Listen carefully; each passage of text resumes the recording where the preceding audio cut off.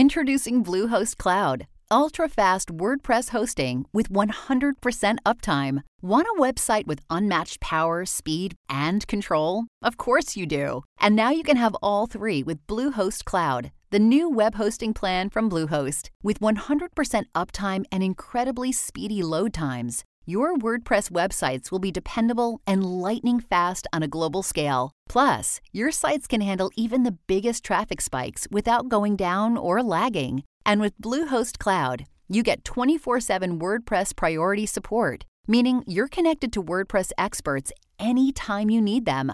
Not to mention, you automatically get daily backups and world-class security. So, what are you waiting for? Get Bluehost Cloud today by visiting Bluehost.com. That's Bluehost.com. Voices for Justice is a podcast that uses adult language and discusses sensitive and potentially triggering topics, including violence, abuse, and murder.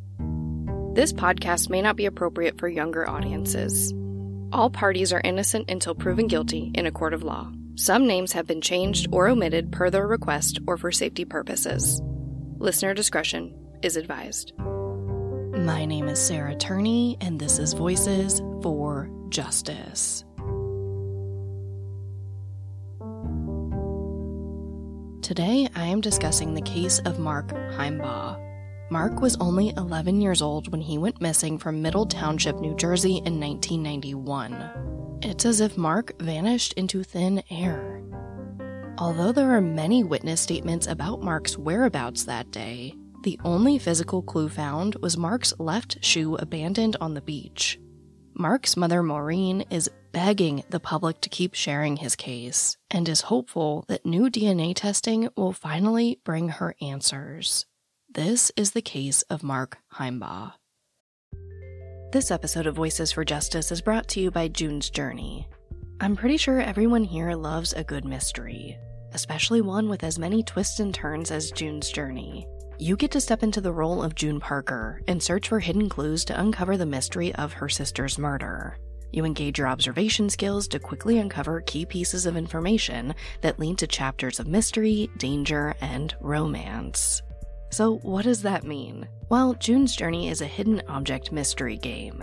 Essentially, you find hidden clues and uncover this mystery. But it's also more than that. You can customize your own luxurious estate island, you can join a detective club, and put your skills to the test in a detective league. I like that you can play totally alone, or if you want to play with other people, you can do that too. I find myself playing June's Journey in little breaks during the day, or most frequently at night before I go to bed. Whether you're craving a good mystery or just looking for an escape, I really do recommend June's Journey. Discover your inner detective when you download June's Journey for free today on iOS and Android. You know, some people enjoy composing their own music, chord by chord, and others are happiest when they come across that one perfect song. Work is not a lot different than that. Whether you prefer building your own workflow or using a pre-made template, with Monday.com, you and the team can work in a way that's comfortable for everyone. Tap the banner to go to Monday.com and build your own amazing workflow, or find an awesome template. No judgment. Mark Heimbaugh was born on May 23, 1980, to his parents Jody and Maureen. Mark is their second son. Mark's brother Matthew is just about a year older. When Mark went missing, the family lived in the Del Haven neighborhood in Middle Township, New Jersey. Middle Township is a very small town off the Delaware Bay that had a population of about 1,000 people in the 90s. Their home was just about a block from the beach. By all accounts, Mark loved where he lived. He also knew the area very well. Mark was a very curious child and was given the nickname Curious George. He was always outside in the neighborhood, at the beach building forts, or laying on his roof looking at the stars. He loved being outdoors, and his TV hero was MacGyver, so he was always trying to craft something. Mark had big dreams of being in the military one day. He also knew sign language and would move bugs or animals out of the way of traffic so they wouldn't be harmed. All around, he seemed like just a very sweet, curious, and caring kid. but he did have some behavioral issues. During his early school years, Mark would often have emotional outbursts during class and at home. He would do things like tear up his homework if his handwriting wasn't as neat as he liked. He'd be upset if his dinner plate wasn't in order. He'd go from totally fine to throwing tables and chairs. His parents had extensive testing done, and Mark was eventually classified as emotionally disturbed, and he was diagnosed with obsessive-compulsive disorder. He was eventually put on a very low dose of Prozac to help curb his outbursts. The family also regularly attended counseling together and separately. But there was more going on behind the scenes.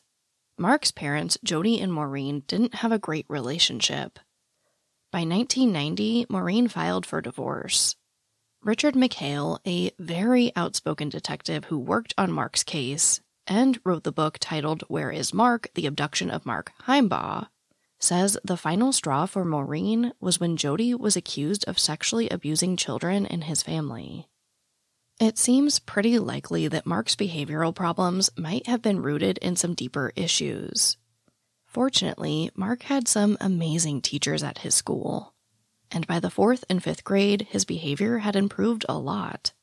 According to Maureen, when Jody moved out of the house in March of 1991, things got even better. Now, it seems Mark's brother Matthew had a great relationship with Jody, even singing with him in the local barbershop quartet Jody was a part of, while Mark almost never wanted to go with his father for their scheduled weekend visits. But the weekend before Mark went missing, he decided he would go with his father.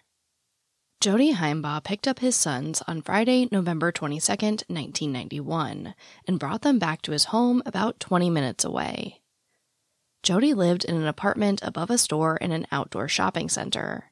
One of the first detectives on the case described this area as looking like Main Street at Disneyland, just filled with picturesque shops. It said the reason Mark really wanted to go with his father that weekend was to shop for a birthday present for his mom. And he did.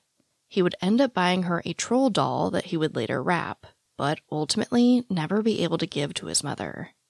Jody told investigators that there was nothing out of the ordinary about this visit. However, Maureen has said that the one thing she found odd was the fact that Jody hugged Mark when he dropped him off. She said that she hadn't seen Jody hug Mark in years. He was just never affectionate with him. But on that day, he gave Mark a big hug before leaving. Jody would later tell investigators that this was false, and his goodbye to Mark that day was the same as it was after any other visit. The boys returned home on Sunday, November 24th, and on Monday, the 25th, both boys go to school as scheduled. That day, Matthew stayed after school for tryouts and to practice for an upcoming play he was performing in. Mark went home on the school bus like normal. On the bus, he speaks with a friend and makes plans to hang out over the long Thanksgiving holiday weekend. At about 2:30 p.m., Mark gets home, but no one's there, so he just starts watching TV. A few minutes later, his mother walks in the door with her arms full of groceries. Mark helps her grab the rest from the car, and Maureen begins making dinner as they discuss their plans for the night. Later in the evening, they plan to stop by Mark's favorite teacher, Mrs. Kubiak's house for a visit. The reason for this was kind of twofold. Mark really loved Mrs. Kubiak, but Maureen would also be doing some housework for her for extra cash. That night, Maureen was cooking Matthew and Mark's favorite dish, fried chicken and mashed potatoes with gravy. But just as she began to start dinner, they get a knock at the door. It's their neighbor, Ann Woolery. She asks Maureen if she could give her a ride down the street to pick up her car that had recently been repaired. It shouldn't take longer than 10 minutes tops. Maureen agrees and stops making dinner. But just as the women were getting ready to leave, they look out the window and see a huge cloud of smoke. A large brush fire had broken out. Mark climbed up a large antenna of his father's in his backyard to get a better look at the fire. And he could tell it wasn't far. So he asks his mom if he can run over and check it out. Maureen agrees and tells Mark that she'll be back in 10 minutes. So Mark puts on his winter jacket over his U.S. Navy sweatshirt and makes his way over to the fire. Not only was Middle Township a very small community, but Mark Heimbaugh had bright red hair and freckles, so he was very easy to recognize. Several witnesses would later come forward to say that they saw Mark walk through the neighborhood at this time. Most accounts just discuss how they simply saw Mark at and around the fire. One of the more notable witness statements comes from married couple Josh and Sarah Morgan. Now, it's important to note that because of this fire, vehicles were being diverted off the main road through Mark's neighborhood, and this caused a lot of traffic. Not only was this diversion slowing down traffic, but people wanted to see the fire. So Josh and Sarah Morgan are in a long line of cars waiting to see the fire before making a U-turn back the other way. This is when they see Mark coming up the street from behind them. Behind the Morgan Chevy Blazer is a light-colored Ford Escort station wagon with a luggage rack. And there's 2 men inside. As Mark walks by the station wagon, the man in the passenger seat opens his door, stands by the car, and says something to Mark. Now, Sarah and Josh have no idea what he says, and it's a brief interaction before Mark continues walking. But Sarah Morgan says her motherly instincts just took over. She didn't recognize these guys, and she just had a bad feeling. So she made note of what these guys and the car looked like just in case. But ultimately, she calmed down and figured that the men were probably just asking Mark about the fire. After that interaction, the car pulls out of line and does a U-turn back in the other direction. From here, it appears Mark walked back towards his house. However, officials were later able to determine that Mark likely never went back inside the house, and likely just saw that his mother wasn't home yet and continued walking around his neighborhood. At about 3:45 p.m., Mark is seen at the Cape Cod County Park South by park attendant Ron Petit. He remembers it was right about this time because he was emptying his last trash can of the day, and he didn't want to stay late that day. He also remembered seeing Mark at the park often with his girlfriend, which I know they're 11, but by all accounts, they did call each other boyfriend and girlfriend. But today, Mark was with a different girl. She was younger than Mark, with short blondish hair. Ron Petit didn't recognize her, but he doesn't think much of it, and hurries to get his work done so he can go home. This would be the last confirmed sighting of Mark. This is also about the same time Maureen Heimbaugh returns home, and she's not happy. The road closure and traffic turned what should have been a quick 10-minute errand into almost an hour of sitting in traffic. But Maureen gets home and calls out for Mark. She obviously doesn't get an answer, but she doesn't panic. Mark was always out and about in the neighborhood. Plus, she was making his favorite dish, and they were seeing his favorite teacher that night. She figured he'd be home soon, so she starts cooking. Just as she finishes dinner, she gets a call. It's Matthew. He stopped at a friend's house after school, and asks if she can come pick him up. Maureen asks Matthew if Mark is with him, and Matthew says no. So Maureen figures she will just look for Mark as she drives to pick Matthew up. By now, traffic is cleared, so it's just a short trip to and from this friend's house. But they don't see Mark. When they get home, Maureen is getting worried, but again figures Mark probably just lost track of time and he'd be home any minute. So they eat dinner before it gets cold. After dinner, Maureen decides it's time to go look for Mark again. She drives around the neighborhood and checks in with some of his friends, but no one knows where he is. By 6 p.m., Maureen calls the police to report him missing. She tells Matthew to call his father, but he doesn't answer. He was scheduled to sing with his barbershop quartet that night, so they weren't surprised. Sergeant Skip Peak is the first to respond to the call. Before going to the house, he decides to drive through the neighborhood to see if he spots Mark and can just bring him home before taking an official report. But that doesn't happen. So he gets to the Heimbaugh residence to try to figure out what was going on. Maureen emphasizes that it was very unusual for Mark to not come home, especially since he was looking forward to having his favorite meal and seeing his favorite teacher. After searching the house, Sergeant Peak makes the call to begin an official search for Mark. More officers were on the scene within 5 minutes. Within 30 minutes, neighbors were joining in the search effort too. And the Heimbach residence became an unofficial command center for the operation. Not long after, the Coast Guard was called in, and there were about 100 people looking for Mark. Fire trucks positioned themselves around the area with their lights on to create a grid for the helicopters to search, and Sergeant Peake told Marine he was confident they would find Mark. By all accounts, it seems like they responded as quickly as possible and did all they could, though, like most cases, there were missteps. And Detective McHale admits that they'd never seen a case like this before. By 9 p.m., over 200 people were looking for Mark, which, if you think about it, is pretty incredible. That's literally 20% of the population of Middle Township. Just after 9 p.m., a group searching for Mark walk into the Heimbach residence and announce that they found a shoe on the beach about a block away. They show it to Maureen, and she knows immediately that it was Mark's.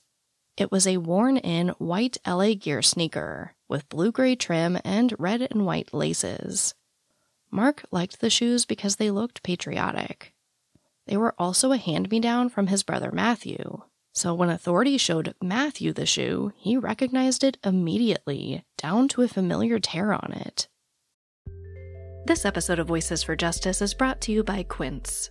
The weather is getting warmer, which means it's time to put away all the sweaters and pants and say hello to shorts and t-shirts. I absolutely was looking to update my wardrobe without spending a fortune, and I went right back to Quince for that.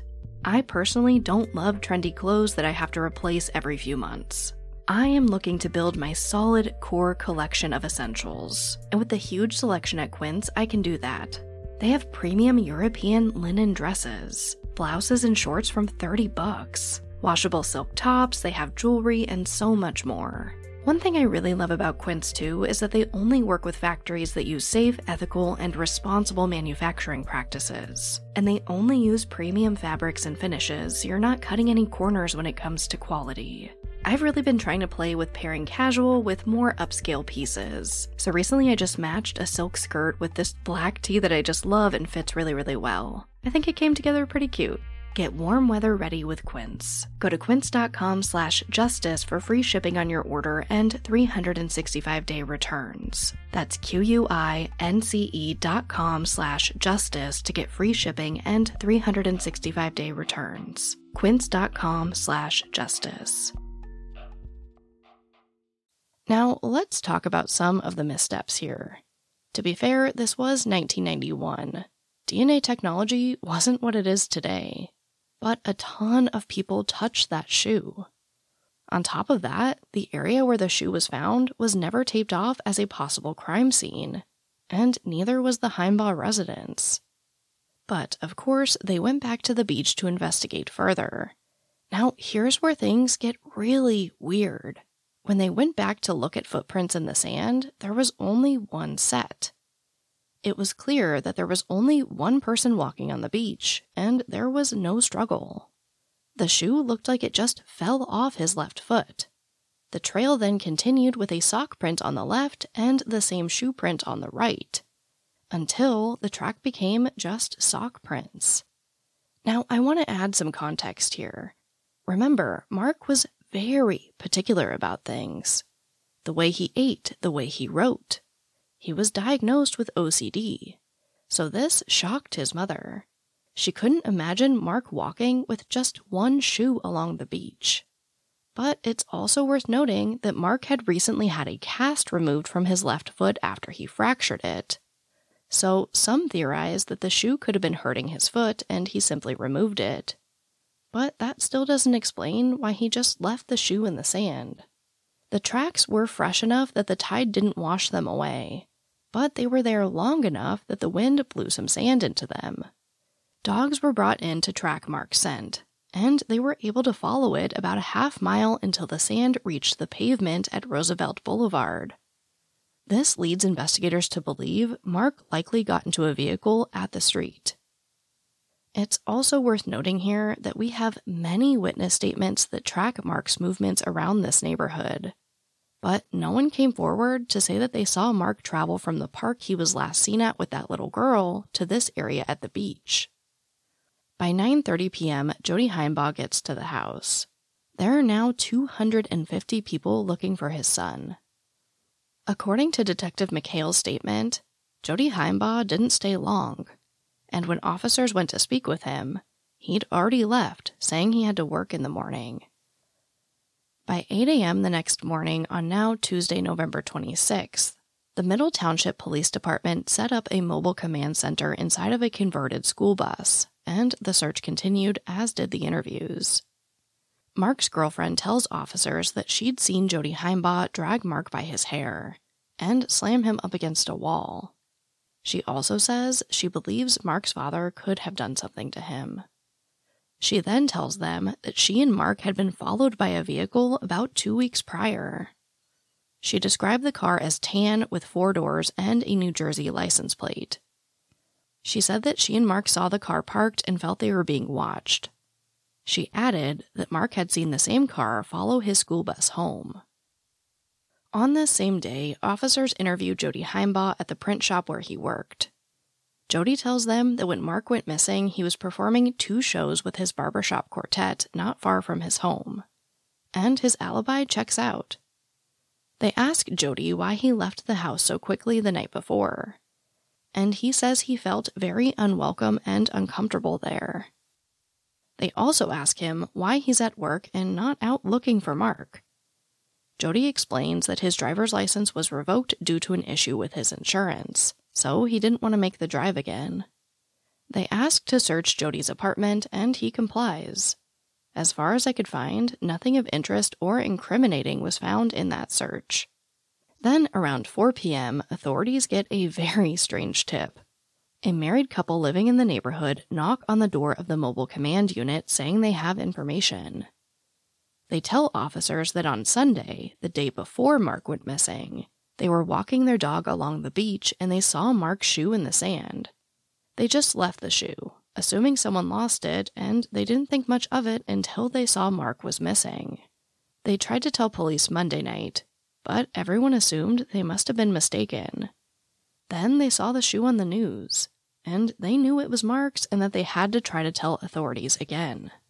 They admit that seeing Mark's shoe abandoned on the beach the day before he went missing doesn't make any sense. When officials show them the actual shoe, they confirm that they are 100% confident that that is the shoe they saw on the beach. At this point, it's just a confusing witness statement, but it will be relevant to a theory I'm going to discuss later on. Unfortunately, as more interviews are conducted and the investigation continues, things don't get any less confusing. According to Detective McHale, when authorities went to question the therapist that was counseling Mark and the entire family, the therapist told them Jody Heimbaugh once stated he contacted a minister about exorcising the demons out of Mark. The therapist also stated he didn't believe Mark would have just run away. Maybe a few years ago, but not now. He also expressed concern that Jody Heimbaugh could be involved directly or indirectly through a group of people who exploit children. Part of the reasoning for this were the allegations of sexual abuse towards minors in his family, and also the fact that Jody Heimbaugh had a lot of electronics, like a personal computer and a CB radio complete with an antenna that was taller than his home. That was the antenna Mark climbed to see the fire. Again, this was 1991. These things weren't unheard of, but they weren't very common. In fact, I found a report stating that less than 23% of American households had a computer in 1993, 2 years after Mark went missing. It wasn't until the year 2000 that more families owned a computer than not. Again, it's not insane that Jody Heimbaugh owned a computer. It just wasn't very common. At this point, authorities escalate Mark's case from a missing child to an abducted child. Pretty much immediately, Mark's story was everywhere. His family establishes a full-blown nonprofit organization called the Friends of Mark Heimbaugh, and managed to solicit a donation of 20 billboards for Mark. His story was featured on milk cartons across America, the TV show America's Most Wanted, and heavyweight contender Riddick Bowe wears a robe with Mark's face on it at his next fight, pledging to donate $15,000 to the reward fund in front of millions of viewers. He's also taken up the crusade to try to find the whereabouts of an 11-year-old boy who has been missing from nearby Cape May County here in New Jersey. The young man's name, 11 years old, Mark Heimbaugh. He's been missing for 17 days now without a trace. Not long after this fight, the police announced that with the help of the FBI, they have a suspect, but they refuse to name him. All they say is he's 50 years old, lives in Cape May County, has a criminal record, and is not linked to the family. At this time, police also release a sketch of the little girl Mark was last seen with at the park, pleading for anyone with information to come forward. As far as I could find, this suspect and this lead doesn't really go anywhere, and police are still seeking information about the little girl. It wouldn't be until 2 years after Mark went missing that police would get one of their biggest breaks in this case. On Valentine's Day, 1993, a sex worker named Daniel Call was picked up by one of his regular clients, Thomas Buttigieg. This was in Haverford Township, just outside of Philadelphia, Pennsylvania. During their encounter, Buttigieg showed him a video of himself raping a young boy who resembled Mark. Call outright asked if the boy was Mark, and Buttigieg replied that he was. When Call asked what he did with him, he said that like the other kids he assaulted, he disposed of Mark. He then asked Daniel Call for his help in abducting more children. Daniel Call went to the police the next day to tell them what he'd heard. Not long after, authorities executed a search warrant for Thomas Buttigiege's apartment, but they didn't find the tape or anything else to link him to Mark's abduction. In the end, he was arrested for possession of marijuana. When he was questioned, he denied even knowing Mark, but he admitted that he did fantasize about abducting and raping young boys like Mark. Ultimately, they just couldn't make any charges stick. However, not only was Buttigieg arrested 5 years later in 1998, and eventually convicted of sexually assaulting 3 male minors and creating child pornography, his mugshot is nearly identical to a sketch that was released in 1993, shortly before Daniel Call came forward. This sketch comes from the statements of Josh and Sarah Morgan, the couple that saw Mark speaking to a strange man outside of that Ford Escort station wagon on the day he went missing. It's worth noting here that a sketch was made of the driver as well, but authorities have never been able to make a match. Now, I'm not exaggerating when I say the sketch of the man talking to Mark and Thomas Buttigiege's mugshot are nearly identical. Detective McHale has stated that it literally looks like someone used Thomas Buttigiege's mugshot to draw the sketch. Both men had shoulder-length, dark hair parted down the middle. Both had large, square, thick glasses. And they have very similar facial features. On top of that, the man from the sketch has never come forward. Now, again, Thomas Buttigieg has never been charged with anything in relation to Mark. But the resemblance is uncanny.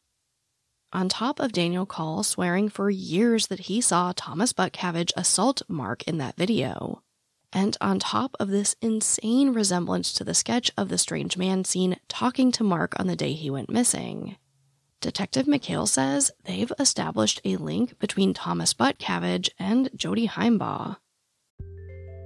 This episode of Voices for Justice is sponsored by ZocDoc. If you guys have been following my journey on social media, you know that I am in my Sarah era. After everything I've been through over the last couple years, I'm really just focusing on myself, and doing that unapologetically. So I have become that one friend in my friend group that loves to treat myself. A lot of the time that looks like a long bath, a face mask, maybe a special foot soak, but I also knew that I needed to make my health a priority, and that's where ZocDoc comes in. ZocDoc is a free app and website where you can search and compare highly rated, in-network doctors near you, and instantly book appointments with them online. What I really liked is that all the doctors have verified reviews from actual, real patients. You don't have to just guess if they're good. ZocDoc is how I found my new doctor. Go to ZocDoc.com/justice and download the ZocDoc app for free. Then find and book a top-rated doctor today. That's ZocDoc.com/justice. ZocDoc.com/justice. When authorities searched Thomas Butkavich's apartment in 1993 looking for this alleged tape of him sexually assaulting Mark, they come up with basically nothing. Like I said, he was only arrested for possession of marijuana, but they did find one thing. One small thing that led them to something bigger, a connection to Mark's father, Jody Heimbaugh. During this search, they find a personal check addressed to a man named David Cranston. They discover that, like this man who gave them the tip about Butkavich, David was also a sex worker. Now, stay with me here. I promise it's worth it. David says he met Thomas Butkavich at a bookstore in Philadelphia in 1991. David and Thomas have sex with a man named Greg. Greg was dating a man named Peter. When authorities looked into Peter, they learned that Peter's father was a member of a barbershop quartet. The same barbershop quartet that Jody Heimbaugh sang in. It's not the most direct connection, but it's a connection. And it ties into a theory that Detective McHale indirectly poses in his book about Mark. Remember the shoe on the beach? And the couple that swears they saw it the day before Mark went missing? Remember that despite several witnesses being able to track Mark's movements that day, no one saw him walk from the park to the beach where that shoe was found? And remember that little girl with Mark at the park that no one could identify? Well, the idea is that they could all be connected. That maybe Mark was supposed to be taken on Sunday. The shoe was dropped, but the plan changed for some reason. That maybe the shoe on the beach in general was to throw police off their trail. This is something Maureen Heimbaugh believes as well. And maybe the little girl was a decoy to get Mark into a vehicle with someone. I mean, the only people that haven't been identified in this case are that little girl, the driver of the Ford Escort, and the passenger that looks an awful lot like Thomas Butkavich. In a town of 1,000 people where 20% of the population was involved in the search for Mark, why is it that no one can identify these people? Why hasn't anyone come forward to say, yes, that was me. I was asking Mark about the fire. Or yes, that was my daughter. She was playing at the park that day. Mark's story was everywhere, and so were these sketches. Something about these three people just doesn't add up. According to Detective McHale, it's more than just intuition and this connection to Thomas Butkavich that makes him wonder if this was all a part of a larger pedophilia ring. He claims that just a few years ago, witnesses came forward with some damning allegations against Jody Heimbaugh. Now, for legal reasons, I do want to say that these are just allegations. Jody Heimbaugh has never been charged with anything in relation to Mark's case, or anything in relation to the allegations that he sexually abused children in his family or anyone else. I also want to say that as far as I could find, these allegations are only in this book written by Detective McHale that came out just a few months ago. But he stated time and time again on social media that all of this information in the book comes directly from the investigation. So because I was able to find that yes, he did work on this case, and he has also done interviews with Mark's mother promoting this book, I'm going to trust that he's being truthful about these witness statements. One woman states she met Jody Heimbaugh in 1995. After getting to know each other, he confessed to her that authorities would never find Mark's body, and that he was focused on making money from the Friends of Mark Heimbaugh Foundation. Another witness that came forward recently is Mark's girlfriend. I didn't name her in this episode because I haven't seen her come forward with her story publicly. This woman is also a survivor, and I don't feel right telling her story in detail, so I won't. But as it relates to Mark, she states that since the age of 6, both she and Mark were being sex trafficked by Jody Heimbaugh. And just moments before Jody came to pick Mark up for that visit before he went missing, Mark was discussing plans to gather information from his father's apartment. That way he could go to police and tell them everything. Then Mark disappeared. Although his girlfriend didn't come forward with this information as a child, by no means do I blame her for that. And I hope none of you do either. She immediately told detectives that she thought Jodi could be involved.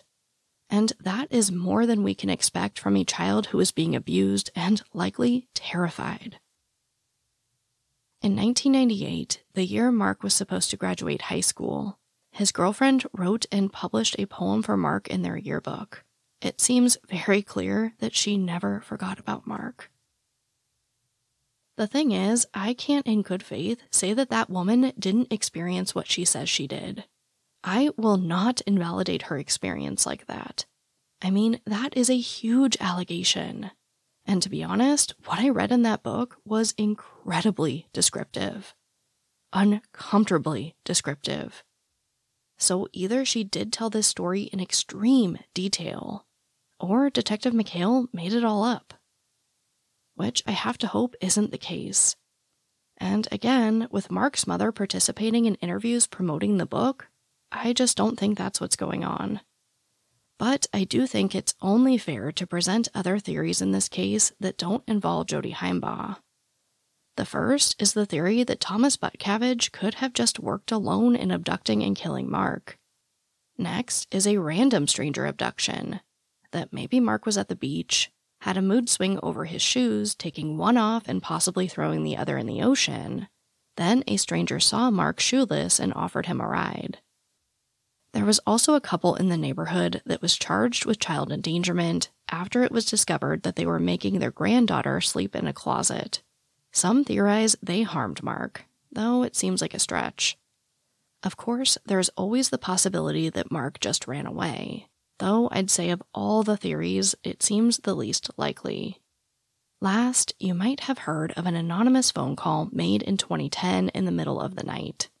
This came from a man claiming he knew who killed Mark, but according to Detective McHale, that was apparently just a sick act of revenge against the person they were accusing. This is an older case. Mark went missing over 30 years ago, but there are some new developments.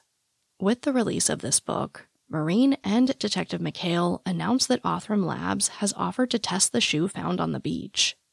They know the odds aren't in their favor, but they're hoping they might just get lucky and find some DNA. When Mark's mother is asked what she thinks happened to Mark, she doesn't really lean one way or the other. She basically just says she doesn't know, but she hopes he will come home someday.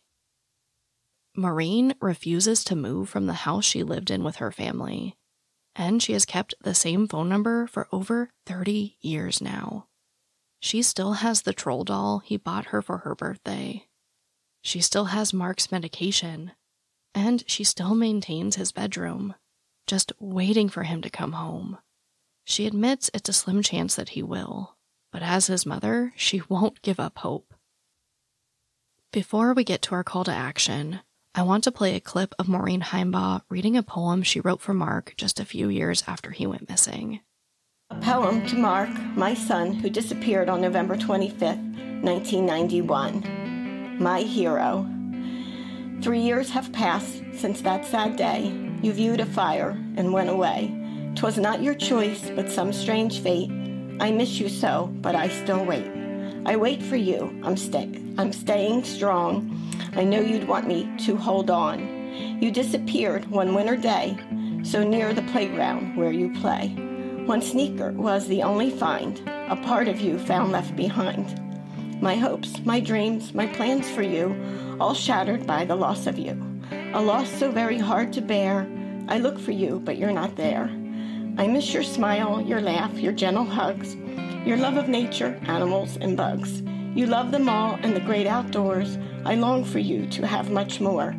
11 years was all we had. I cherish them, but I'm still sad. I cry for you, I miss you so. Oh, why, my Mark, did you have to go? Holidays are not the same. You're not here, there's so much pain. This world sometimes is so unfair. We all have our cross to bear. My love for you will never cease. You've given me an inner peace, a special strength that tells me you're okay. I know you're either safe out there or in heaven far away. An answer, yes, I must have one to end this pain, my little one. I love and miss you, Mom. Mark is and always will be my hero. That brings me right to our call to action. I can tell you, older cases like Mark's typically don't get as many downloads as newer cases. But I hope that when I tell you witnesses are coming forward after decades to help Mark, you realize that he's still loved. I hope that hearing his mother speak makes you feel something. That's why I play those heart-wrenching clips. It's not to make you sad. It's to make you feel for these people in hopes that you will take action. Because Mark's story may just be an old case you think will never be solved. But Maureen still has hope. She is still showing up for interviews. And she looks at Mark's picture in her home every single day. So please share Mark's story. Please share his picture. There is still hope. Mark Heimbaugh went missing from Middle Township, New Jersey on November 25th, 1991. He was 11 years old at the time, with red hair, blue eyes, and a lot of freckles. He was 4 feet tall and weighed 85 pounds. Mark is a white male. He was last seen at the Cape Cod County Park South at approximately 3:45 p.m. Anyone with information is urged to contact their local FBI office. You can also submit a tip anonymously online at tips.fbi.gov. But as always, thank you, I love you, and I'll talk to you next time. Voices for Justice is hosted and produced by me, Sarah Turney. For more information about the podcast, to suggest a case, to see resources used for this episode, and to find out more about how to help the cases I discuss, visit voicesforjusticepodcast.com. And if you enjoyed this episode, please take a moment to rate and review the show in your podcast player. It really does help more people find the podcast and these cases in need of justice.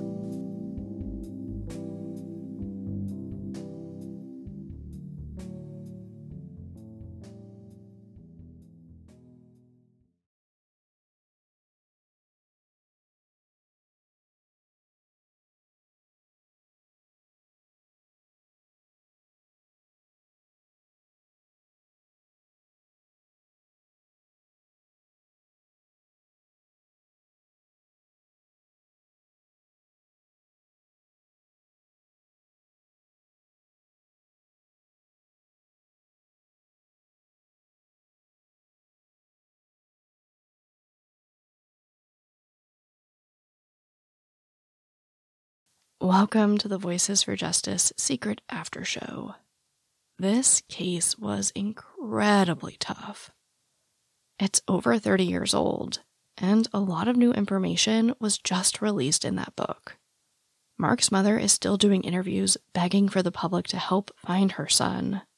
I wanted to cover Mark's story because I feel for Maureen.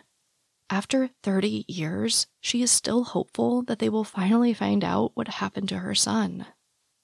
Now, I also want to give you a warning about this book. There are parts that are extremely graphic, and I have to say that I have some issues with the way that it was written. I'm not going to go into detail, but it's just extremely uncomfortable, and it reads almost like a sex novel. I don't know what else to say about it. I do think Detective McHale has good intentions with releasing this book. I just wanted to give you that warning. It literally made me sob. I had to stop. I had to come back to it because I just couldn't read it. It made me sick to my stomach. So before you go out there and buy the book, just know that. Now, in switching to some lighter news, you guys saw last week that I was gone, and I can finally tell you I went to Disneyland. Yes, I am an actual child. I love Disneyland.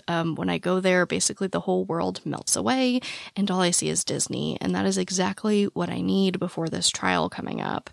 Also, you probably saw online that I did get engaged at Disneyland. Our man, Watchman, did it right in front of the castle because he knows what a nerd I am, and I said yes. So I am now officially engaged. It's very exciting. It's a lot. There's a lot of emotion. And basically, we aren't doing a lot until after this trial, but I just wanted to confirm it. You probably saw it on social media, and I wanted to tell you guys where I was because I hate that true crime is so scary and so crazy that I can't do something like say, hey guys, I'm going to be off for a week. I'm going to Disneyland because, I have these trolls and somebody could show up and harm me or Watchman or the children we were with. So it's really scary and really serious, and I appreciate you guys giving me the flexibility to be more vague.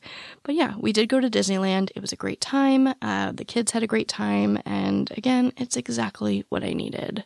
So thank you again for giving me some grace with having time off. I also want to say that if you guys are a member of the Patreon family, it has been requested that Watchman do an interview with me. So that will be coming hopefully sooner rather than later. We're going to sit down, we're going to answer some of your questions, and just talk about the engagement. I thought it would be a fun little add-on for Patreon. If you guys aren't a member, here's my shameless plug. It is only $5 a month, and I donate all the proceeds of Patreon at this point. It's basically just for me to help these cases. So if you are looking for extra content, like things about my engagement or the extra bonus episodes / minisodes I do there each month, it's a great way to support the show and also support these cases. So again, you can find that over at Patreon. So yeah. I just wanted to plug that because I feel like I don't do that enough, and it really does help me help these cases. But, as always, thank you for tolerating me. I love you, and I'll talk to you next time.